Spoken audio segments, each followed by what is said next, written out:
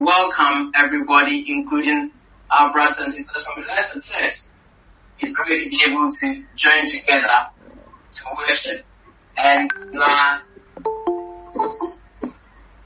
today we are not going to look at the book of Acts as we normally do in the Birmingham church, but we are looking at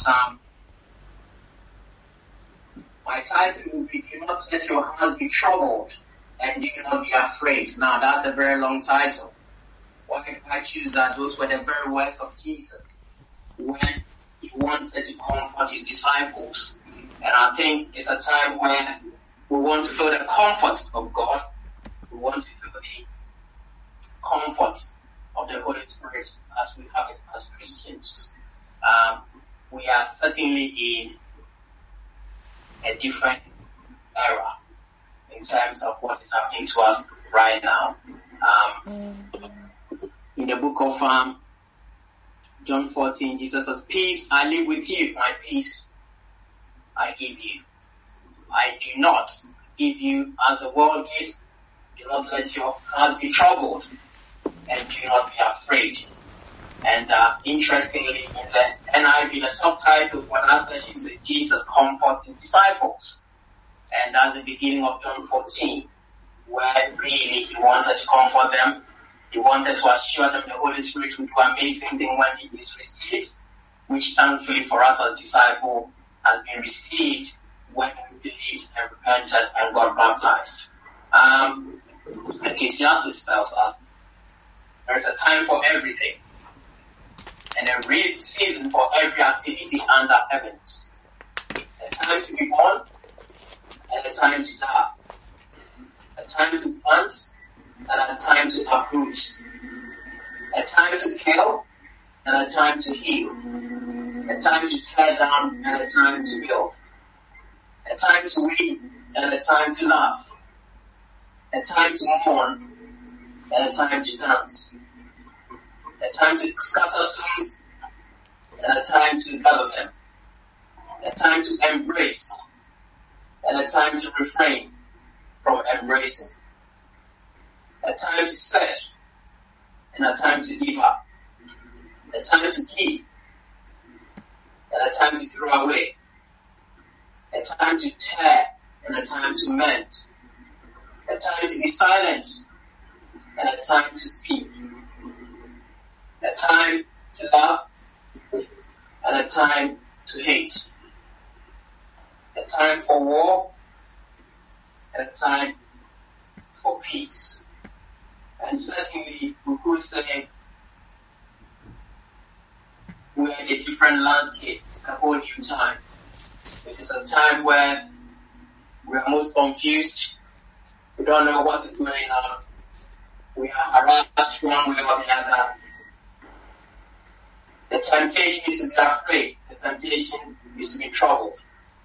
And therefore Jesus said, "Now, do not let your heart be troubled and do not be afraid." COVID-19 has definitely shaken us. It's a time where we are all shaken. Just yesterday, 53 deaths in one day. Just this morning, it's reported 7 deaths in Wales alone.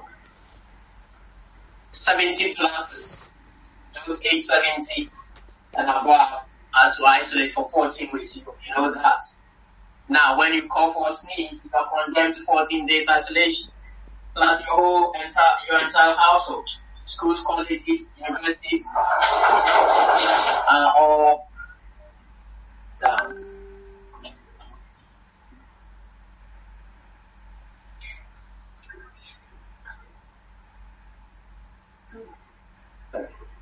Can you hear me?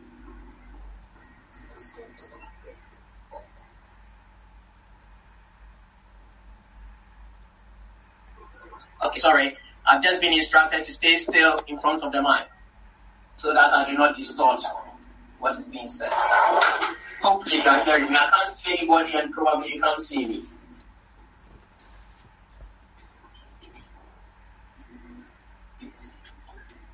I think one of the problems is the sound is slightly distorted, so it might be worth keeping your video off, your camera off.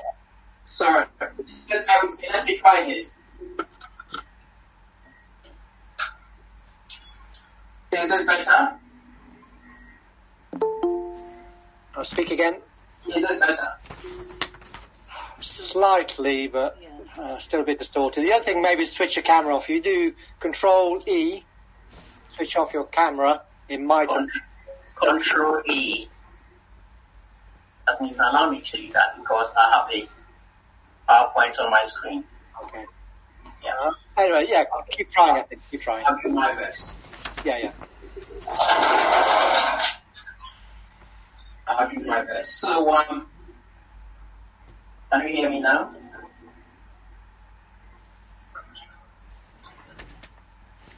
Yes, we can hear you. Yeah, thank you.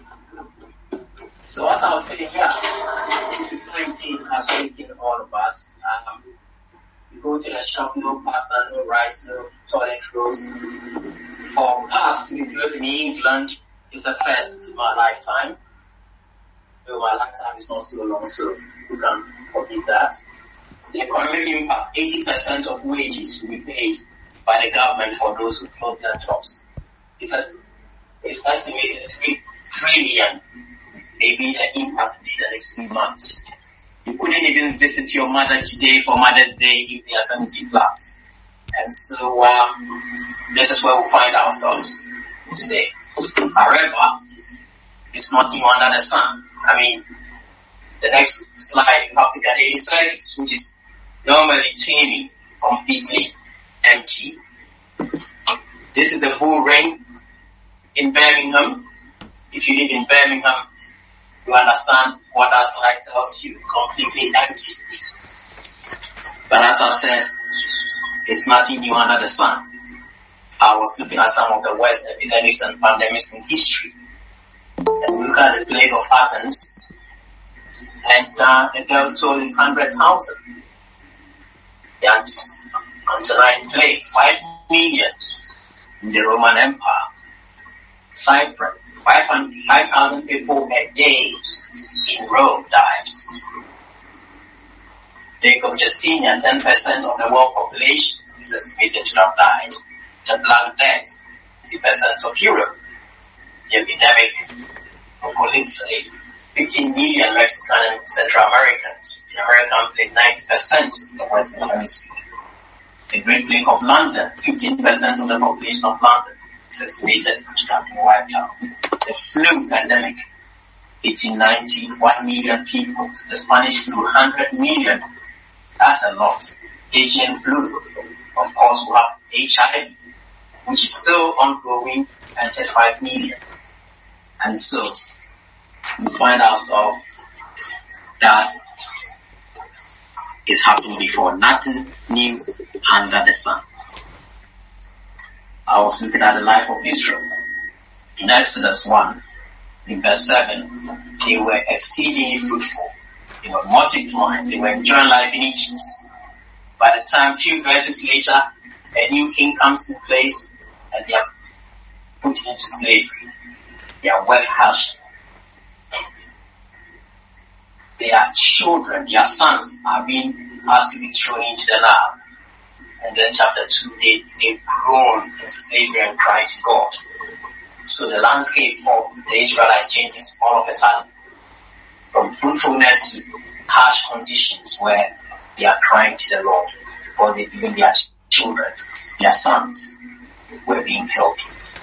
Moses himself, once a prince, became a Christian. Landscape is different to the point where he has his first son and names him Gershom, meaning a foreigner. He said, I have become a foreigner in a foreign land. Excellent. King James said, I find myself a stranger in a strange land. And I think, we find ourselves strangers in a strange land in this situation right now.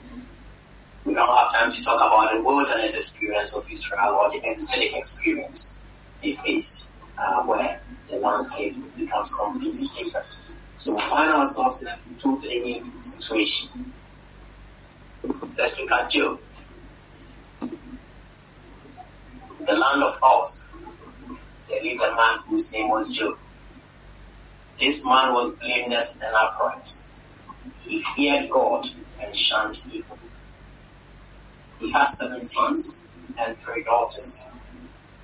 And he owned 7,000 sheep, 3,000 camels, 500 yoke of oxen, and 500 donkeys, and had a large number of servants. He was the greatest man among all the people of the East. One day when Job's sons and daughters were feasting and drinking, while at the eldest brother's house, a messenger came to Job and said, the oxen were plowing and the donkeys were grazing nearby, and the Sabians attacked and made off with them. He put the servants to the sword, and I'm the only one left to tell you. While he was still speaking, another messenger came and said, the fire of God fell from the heavens and burned up the sheep and the servants, and I'm the only one who has escaped to tell you. While he was still speaking, another messenger came and said, the Chaldeans formed 3 raiding parties and swept down 100 camels and made off with them. They put the servants to the sword, and I'm the only one who has escaped to tell you. While he was still speaking, yet another messenger came and said, your sons and daughters were feasting and drinking wine at the elder brother's house, when suddenly a mighty wind swept in from the desert and struck the 4 corners of the house. It collapsed on them and they are dead, and I'm the only one who has escaped to tell you. At this, Job got up and tore his robe and shaved his head. Then he fell to the ground in worship and said, naked I came from my mother's womb, and naked I shall depart. The Lord gave, and the Lord has taken away. May the name of the Lord be praised. Amen. In all this, Job did not sin by charging God with wrongdoing. Job was afflicted with painful sore from the soles of his feet to the crown of his head. Then Job took a piece of broken pottery and scrubbed himself with it as he had sat among the ashes. His wife said to him, are you still maintaining your integrity? Curse God and die. Replied, you are talking like a foolish woman. Shall we accept food from God and not trouble? And in this situation, when we are challenged, Job's situation, none of us will say we relate, but we got to a point where I thought he was going to say he fell to the ground and cursed God, but actually he fell to the ground and worshipped and said, naked I came from my mother's womb. I think situations like that just tells us that, it is easy for us to want to relate, as Job's wife was intending to do. She's just ask questions why, blaming. But Job didn't blame. He actually said, we are very vulnerable and fragile. We are nothing. Came with nothing. We can do nothing. Nothing we can take back with us. And that is, we are frail, we are fragile. We can't even form anything. We can't make ourselves. We don't know what is happening tomorrow. We are fragile. It's so easy to blame. Yesterday I was listening to Radio 4 and people were blaming. People always want to blame. They were blaming the politicians as to whether they treated this thing well or not. And they were just putting blame on the politicians. And yet, I think in this moment, we ask ourselves, should we blame? What should we do? I think this virus simultaneously driving us apart, but also has brought us together somehow. Of course, physically we're distant, but even us getting together on this platform, I thought, wow, what unity. I can't see your faces, but I feel united with my brothers and sisters in Leicester and in Birmingham. And believe me, you can sit in your room and sing to all of us and enjoy that service. And so, what should we do? There is a quote I want to share with you. You shouldn't blame the person so for their own behavior. They are aspirations against God and the blaming culture. But I'm thinking of this quote from Martin Luther in 1527, at a time when the bubonic plague was rampaging across Germany with many fatalities. He was asked the question as to whether it was right for Christians to run away from the plague. He replied, I shall ask God mercifully to protect us. Then I shall fumigate, help purify the air, administer medicine and take it.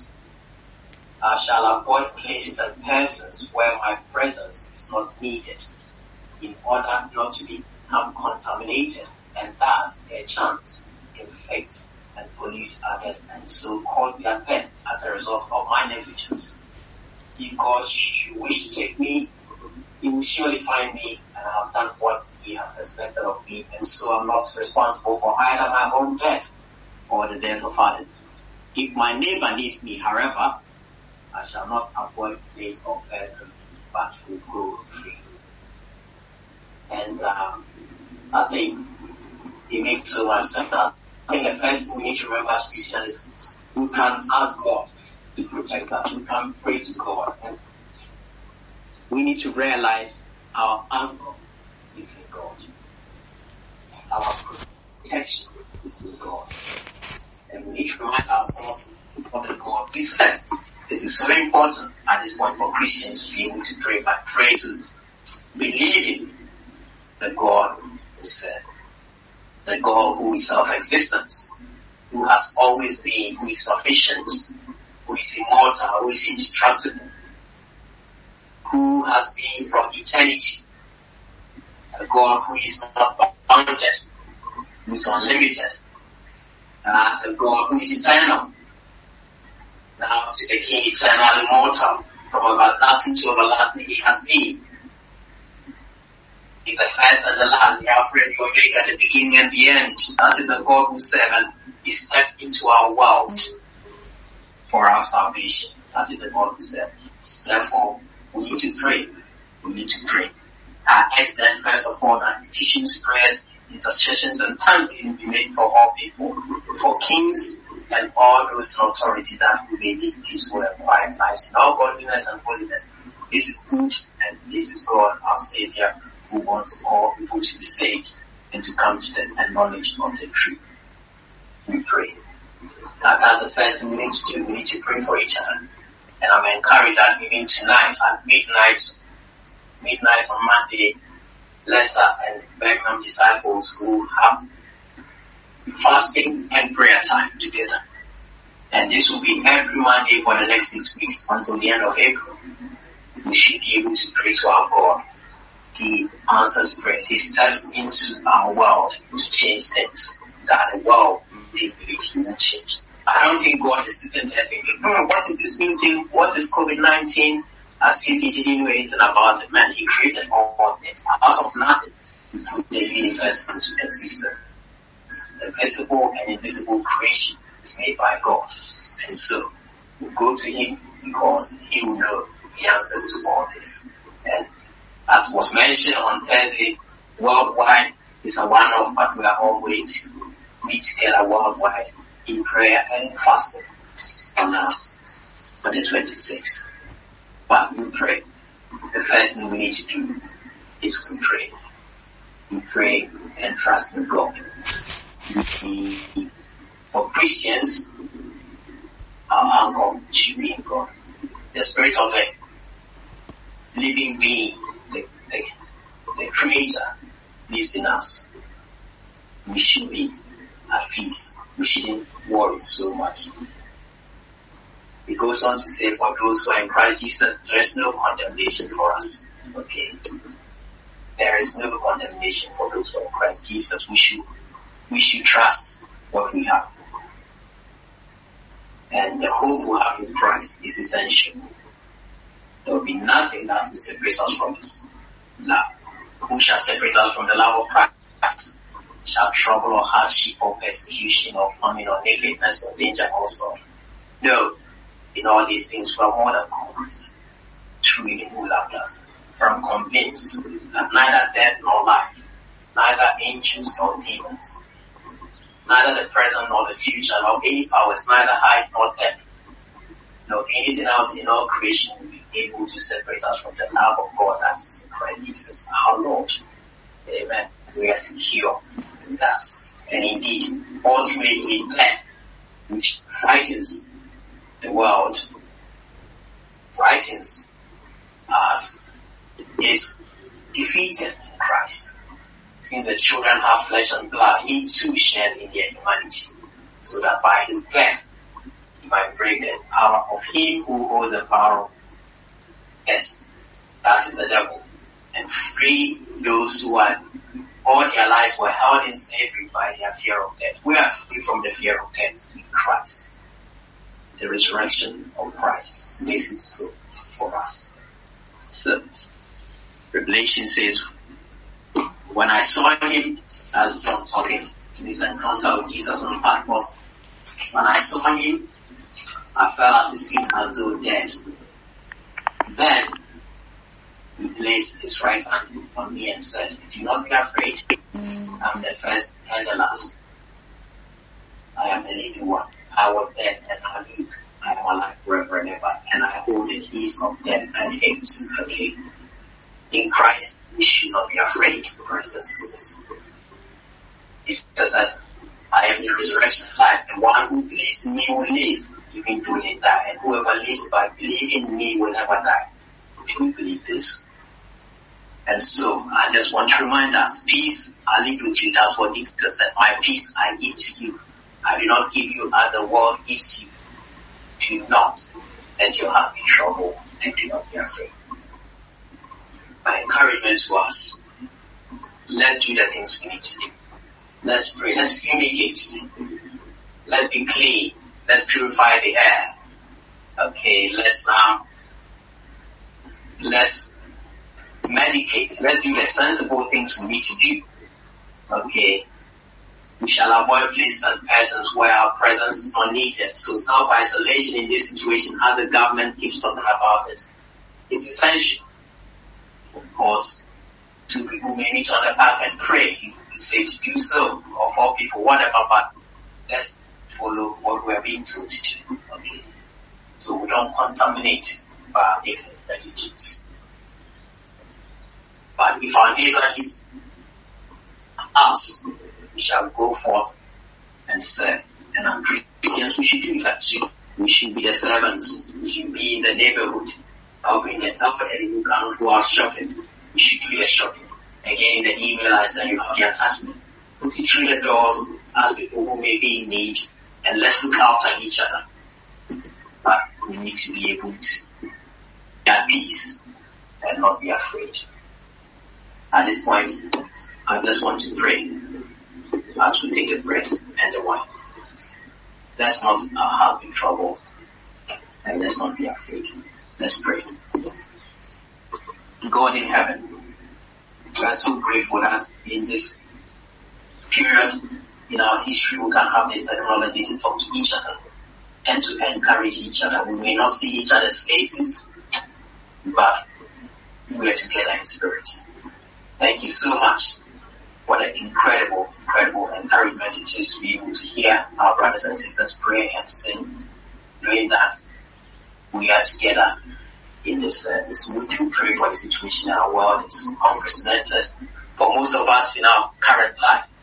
And so, Father, help us to trust in you, trust that, yes, this has happened before and you are still in control. And please protect us. We pray for your protection, each one of us. I pray specifically for our brothers and sisters who are doctors in the church. The few that I don't know all of them, but I pray for Caroline in Wolverhampton. I pray for Rory and Ella here in Birmingham. I pray for William in Leicester. And I pray for Claudine in London and many others in London who are doctors, Father, that you protect our brothers and sisters.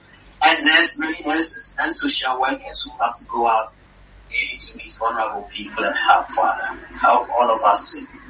We pray that you protect them. But Father, all of us ought to be ready to go and serve those who may be in need. Pray for our families that we bond together. We pray for families afar, parents even on their own that we need to reach out to. Father, please be with them. But importantly, as we take the bread and the wine, help us remember what the Lord has done for us. Because of His righteousness, because of His mercy, there is no good in us to deserve this, but by His grace, we are receiving the blessing He gives us. Please be with us as we take the bread and the wine. Help us to be grateful for all You've done for us. Help us to think of each other as we take this communion. And now bless us. We give You thanks that on the cross, when the blood was shed, when Jesus said it was finished, yes, victory was won for eternity.